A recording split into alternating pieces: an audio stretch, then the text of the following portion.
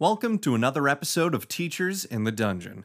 Join hosts Tom and Dan as they break down the campaigns they create and play, sharing memorable successes and unforgettable failures of players and the DM, as well as discussing a variety of D&D related topics. So, grab your dice and grab some fun. It's time for Teachers in the Dungeon. Yo ho ho, it's time to go back to the dungeon far below. Players arrive in time to die. Man, I love to watch them cry. Grab some dice, grab some fun. It's time for Teachers in the Dungeon. Hello and welcome to Teachers in the Dungeon. I'm Tom with Dan, and we are the Teachers in the Dungeon. We're so happy you've joined us today, and thank you for your support. Be sure to let us know what you think about today's show. Our contact information and social media are in the show notes. Okay, let's delve into the dungeon. Welcome, everybody, to a random encounter with Teachers in the Dungeon. My name is Dan Ream, here with Tom Gross. Hello. I chose the topic this week, so I'm going to be the one that announces it. And I want to talk about things I hate about Dungeons & Dragons. Ouch. So, yes, let all of the anger fall directly on me rather than Tom for this one. I'm trying to think what I hate about it. It's hard to say that when you have so much love for something like Dungeons and Dragons, to use the word hate. Hate is not the opposite of love. Indifference is. So, ooh, we're gonna get philosophical here. All right, let me put on my sage hat here. But okay, I'm gonna go with things I don't like, because I don't know. Maybe through this conversation I'll find things that I hate about it. But definitely there are things that I'm frustrated with when it comes to Dungeons and Dragons. So I'm dying to know what your first thing you hate about Dungeons and Dragons is. I'm gonna pick the low-hanging fruit here. I hate the fact that we don't use the D12 enough. Oh. I buy these beautiful sets of dice. I love that D12. Mm-hmm. It is just begging to be rolled, and really, unless you're a barbarian, I don't know that you ever use it. I'm trying to think. I always wish that when I got new hit points at a level, I could roll the D12. Well, that'd be nice too. That's where I always wish I could use the D12. And to a lesser extent, I would say the D10. The D10 gets used a little bit more in several different weapons, but the D12 is almost never used. Even in spells, I'm not sure there's that many that use it. And I suppose I could see I think I've seen the gap in the market here. We need to develop a homebrew spell that has, just in its very nature, potential to do almost nothing or be devastating. Oh. Then rolling D12s would really be perfect for that. I wish I had a math person here, because I mean, maybe you have a little bit of math background. This would be a Marcus Kugler question. And maybe some of you, out in your cars or in your house right now would know this right off the top. But there are lots of times, though, where we roll 2d6. And I often wonder, so 2d6 means you won't get a 1. Yes, I think I know enough that a 2d6, you have a very great possibility of rolling like a 6, 7, 8. And so what would the average for a 1d12 be? It would only be... So 6, 7, 8 out of 12, you'd have like a 25% chance of rolling that. Whereas I think it's probably 40% or more with 2d6. So a 2d6 is a higher chance of a higher roll than a 1d12. It's more of a curve. Okay. A d12, you've got equal chance of rolling anything from 1 through a 12. 2d6, you don't have much chance because of the 2. probability with yes. Okay. But like you could get a 7 a bunch of different ways. Yeah. I'm just trying to think of ways to incorporate a 1d12 into the game a little bit more, because I'm with you. The other dice I would say that is underutilized, and you'll correct me, I'm sure, or someone will, is the 1d4. I hardly ever. Now, as a monk, I will roll that because that's my martial arts damage. But I feel like there are more places to use a 1d4 as well. That I feel like having DM'd several different campaigns that started at first level, I feel like that's when you see it. Okay. Kobolds, yeah, that makes sense. Anything that's going to use a dagger will have the 1d4. And so I think that's and healing potions.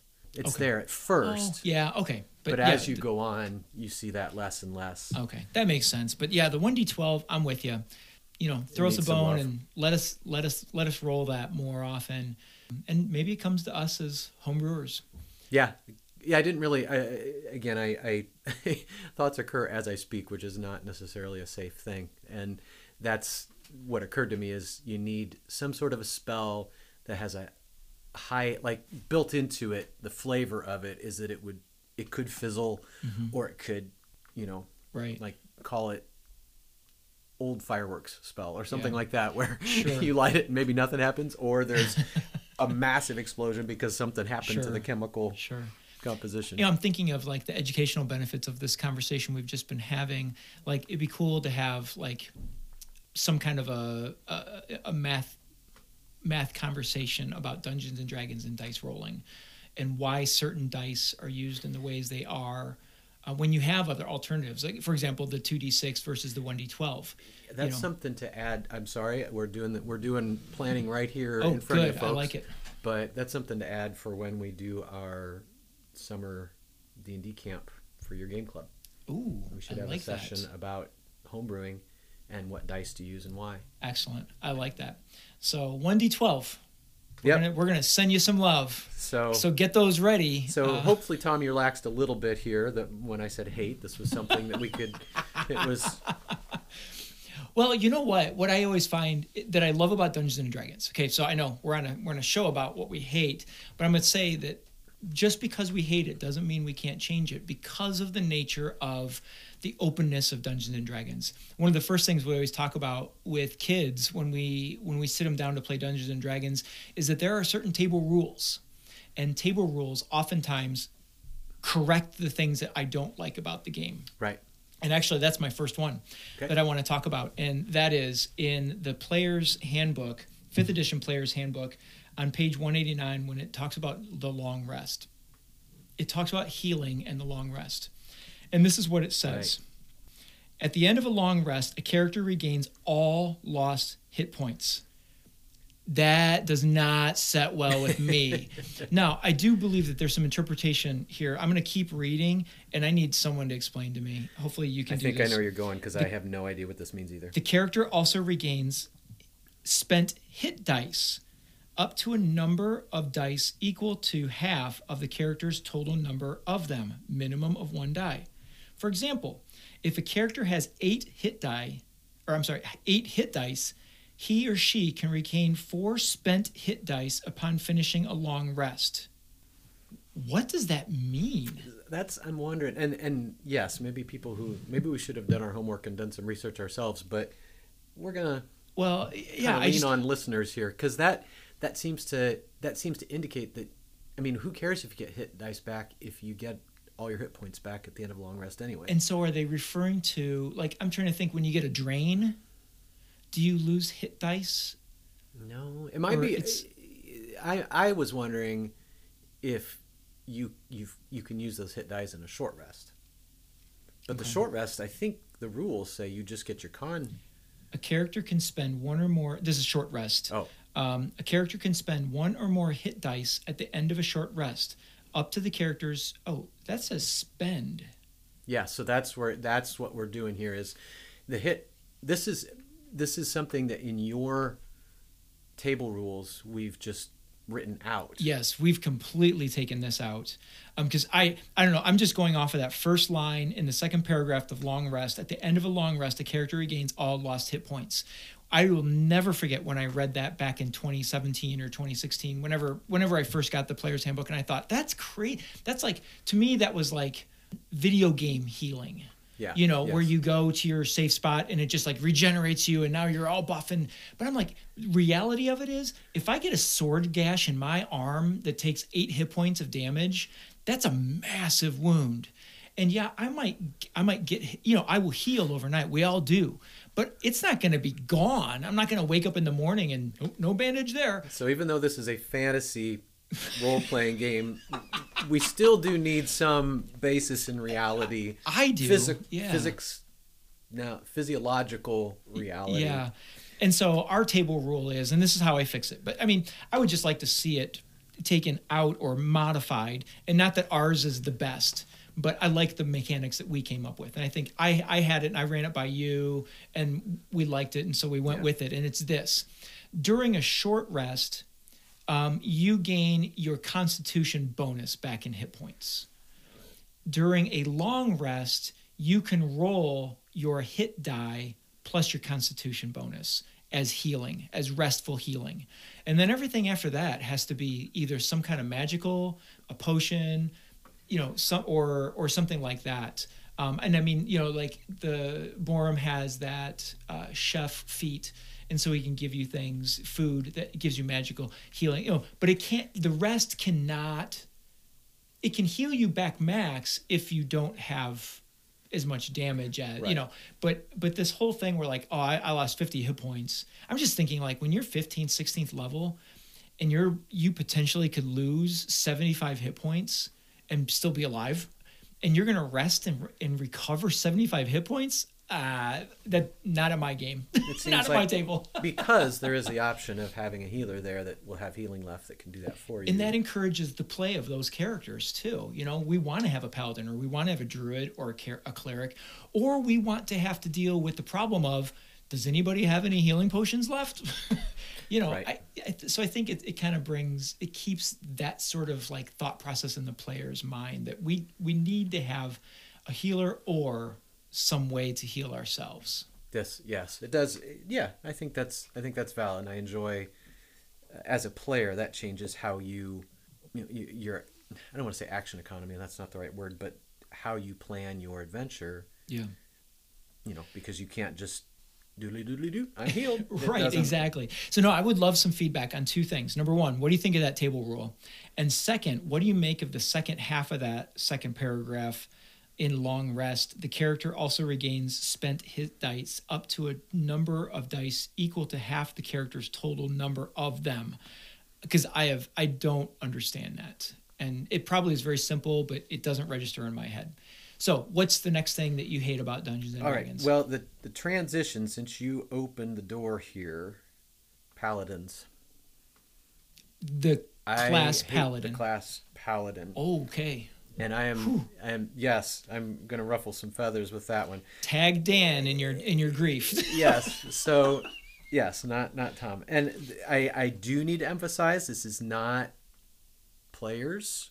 Right. And this is not, you know, if you choose a paladin, again, I'm being completely irrational here.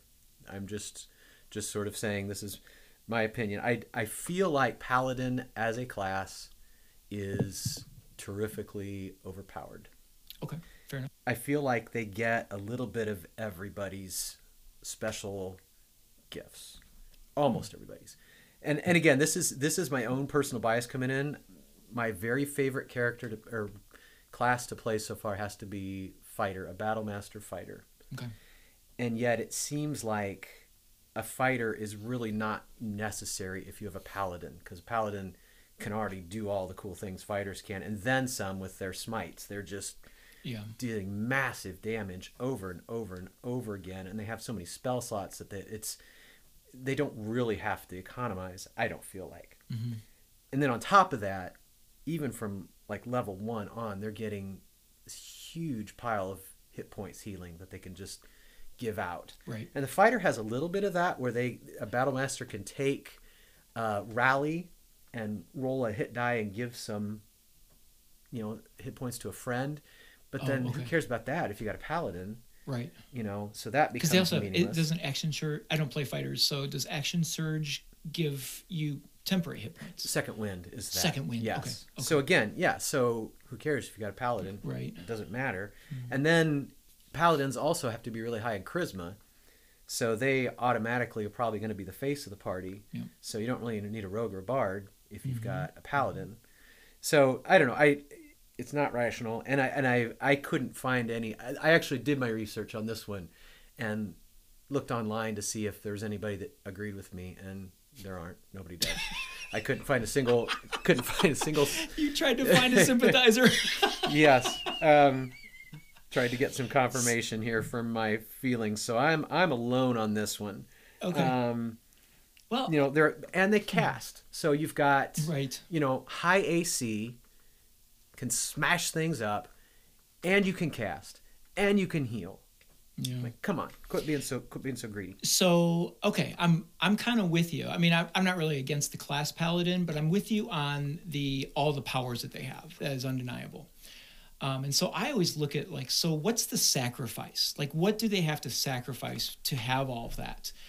And quite frankly, I don't really have an answer other than this, is that they have to be lawful good.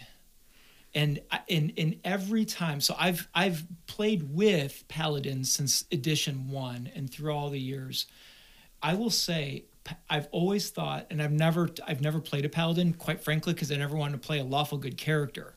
And so sometimes I feel like the lawful good is the handicap, because there are times that the party is in a situation where, look, paladin, if you're going to divine smite, that's a good aligned monster, creature, person, but just because you don't like what they're doing, and so as the DM, sometimes I feel like I've always had to put a paladin in check and remind them of that, which can be sort of uncomfortable at the table sometimes. Or years ago, I told a paladin, I said, you can't do that because you're lawful good. Now here's where you can tag me in feedback, because I shouldn't have done that. But at the same time, because of the overpoweredness of that class, I'm like, they keep doing all this stuff, but I don't feel that there's any sacrifice to it. And I don't know, maybe I'm wrong in saying that. Maybe there shouldn't be.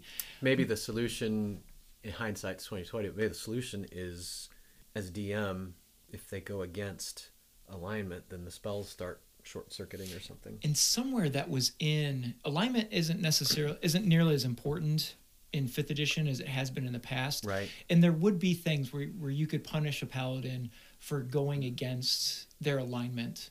And I don't recall what those rules are. I'd have to do a little research through some of the books. I want to say it was in the 2nd edition that those punishments came through, but maybe it was earlier than that. There also used to be another class called the Cavalier, which I always saw to be somewhat similar to the paladin, but didn't have, I don't think it didn't have the limitation of alignment, and I don't think it's cast spells. But again, that's another one. Without preparing for this, I don't recall, because it was, again, I think that might have come through the Unearthed Arcana in 1st edition. The Cavalier came through, or maybe it was 2nd edition. But I always thought that the Cavalier and the Paladin were very similar in nature. Okay, all right. I think it's fair. All right, flame me if you must. Burning hands. But we'll go ahead and go on. Anything else that you don't like? Yeah, well, sure. There's several things. We'll do mine and then take a break, because Okay. I need to take a deep breath. But another thing that frustrates me about this, and this is not gameplay. This is how things have been put together and released over time, and that is how there are things, there's so many things across so many books. Yes. And my example of that is, sometimes I have a spell on my list and I'm like, I don't know where that spell came from. And I'm looking through the players, and I'm looking through Xanathar's, and maybe it was something, and there's that. And backgrounds is the one that's really frustrating, because almost every single book has backgrounds. And so is that Saltmarsh? Is it a magic-based book? Is it, what book did this come from? I would love to see them come out with some sort of a D&D index. Yes. Which would be, I don't know. I don't know how much I'd want to pay for that, but boy, would it save time in the big run, in the long run. So you stole one of mine on the list. That is exactly where I was going too. I don't know. Yeah, you wish you had the equivalent of a greatest hits or something, or even if Wizards, if you're listening, maybe there's a way to increase profits even more if you have the authoritative spell booklet, Oh, sure. the authoritative background booklet. Yeah. You know, put all those in one place for us. I like that. And you've got us on the hook. We're already going to buy all this stuff anyway. So Yep. this would be very convenient to have. Yeah, I think, and I guess D&D Beyond does that, but I think you have to buy all the books on you do. there anyway. So I guess they have done that. It's just in a different format. Sure. Yeah, I don't know. And don't get me wrong, I love all of the editions. It's just really hard to keep up with them all. And I hope the solution isn't, well, we're going to make 6th edition. Yes. Here's the Player's Handbook, Dungeon Master's Guide, and Monster Manual with everything in there. And I'm like, oh man. But I'm sure it's coming. I have no doubt. I mean, there are rumors out there about it. It's just an error of growth, in my opinion. And it frustrates me, but at the same time, don't think I'd want it any other way.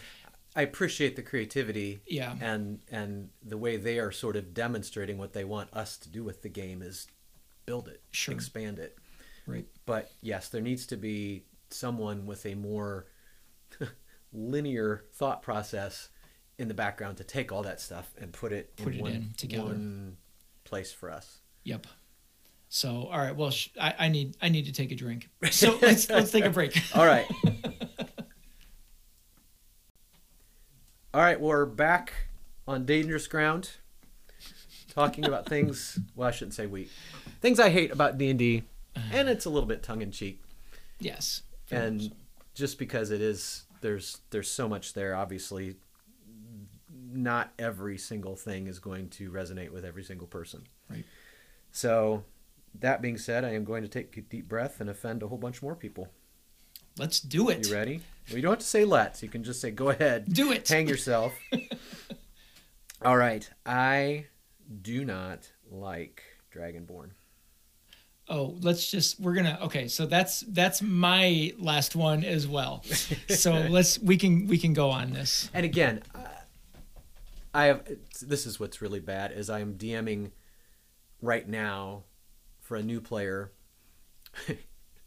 who's playing a Dragonborn Paladin. So Of course. Steve, if you're listening, good job. this is nothing on you. This is nothing on you. These are my hang-ups. I am working through issues as we speak. So what's your beef? Because I've got some. I just think you should fight dragons and not play them. It's honestly, well, the breath weapon at level 1 bothers me a little bit. There's your 2d6. Yes, that seems a little bit OP, and I know you don't get it at will; that it has to recharge or whatever. Yeah. But still, I suppose it's balanced with some other. I mean, I love playing Tritons, and they get Fog Cloud right away, just no matter what. Yeah. So that's a little unfair, I suppose. But honestly, it's just irrational on my part. I have ultimately no rational reason for this other than it's just not a class that, or a race that resonates with me for some reason. I don't know why. Okay, because I'm on the same page with you. I don't have, like, I can't point to something in here and say this is why. I mean, the breath weapon is irritating to me, but again, there's some classes that do have, like you said, the Triton. I think the Drow gets. Do they get darkness inherently, or is that maybe that's just in the books? NPCs do. Okay, so but I struggle with walking down the streets of Waterdeep, and you see dwarves and you see elves and half elves and humans, and you might see all the other races, but then there's a dragon guy, and it just doesn't. I don't know. It kind of makes me squirmy. As the kids today would say, it's cringy. It doesn't resonate with me either. And so someone might say, okay, Dan, so you don't like the Dragonborn. What do you feel about the Turtle?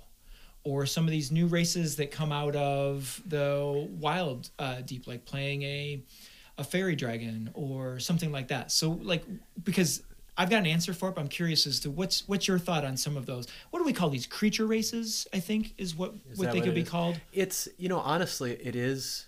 I think this speaks mostly to, this reveals more about me than it does the actual design of D&D. Essentially, I'm sort of a less is more person. These races expand to the point, it's playable, that it gets too chaotic for my taste.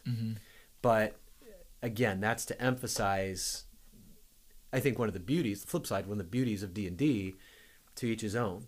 Yes.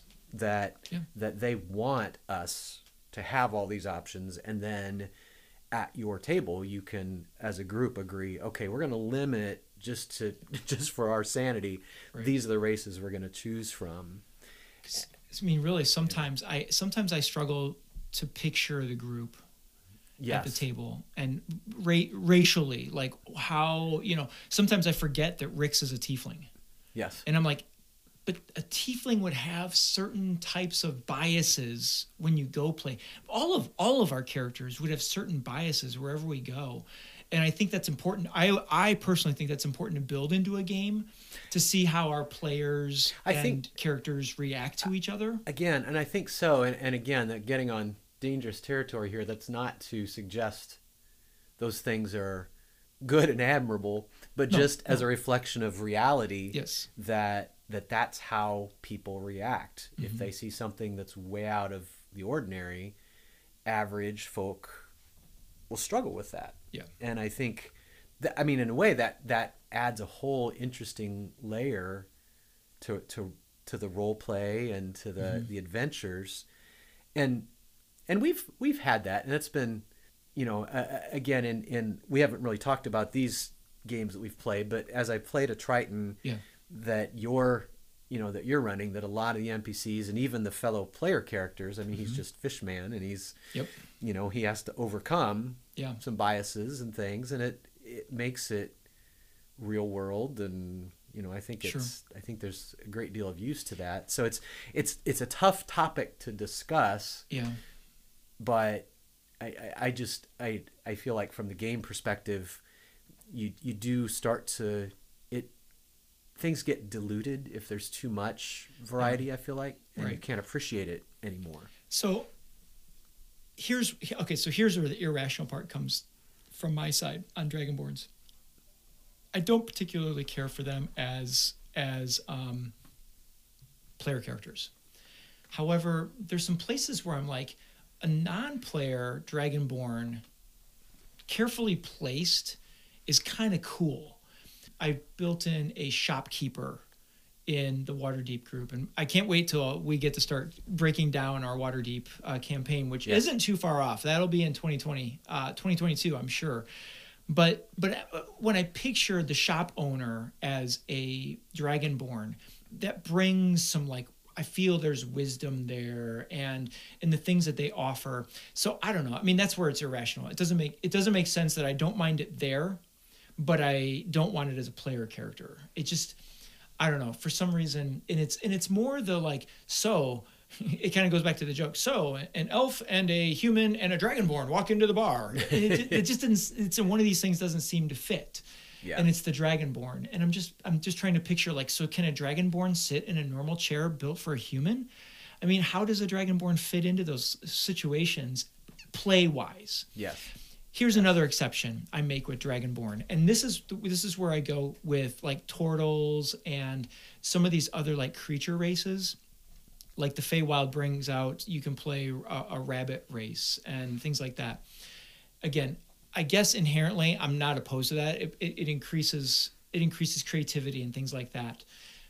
But I feel like you kind of need to have a non-traditional campaign to play non-traditional characters. Yeah. And so if it was a party of Dragonborn, and together they face these things in some sort of a unified way, that makes sense to me. The Turtles, if you have some sort of, so Turtle is a waterborne creature. So if a Turtle is with the Triton and other waterborne races that are all player characters, and they have this unified story that they're telling, I think that's really cool and sort of unique. And as a DM, it challenges me because I have to come up with, like, cool ways to do that. And same thing with the Feywild characters. But when you have just these, like, wild parties of, like, I've got a human with a turtle and the hare race and a Dragonborn, like, as a DM, what do I do with that? I think, and you say that, and it kind of brings out that that's a type of game that you and I have not played. Yeah, it's true. And you know, that doesn't, I mean, in a way I'm like, oh, okay, you say it that way, and I all of a sudden get, if you want to have LSD, psychedelic, dreamscape adventure, that's perfect.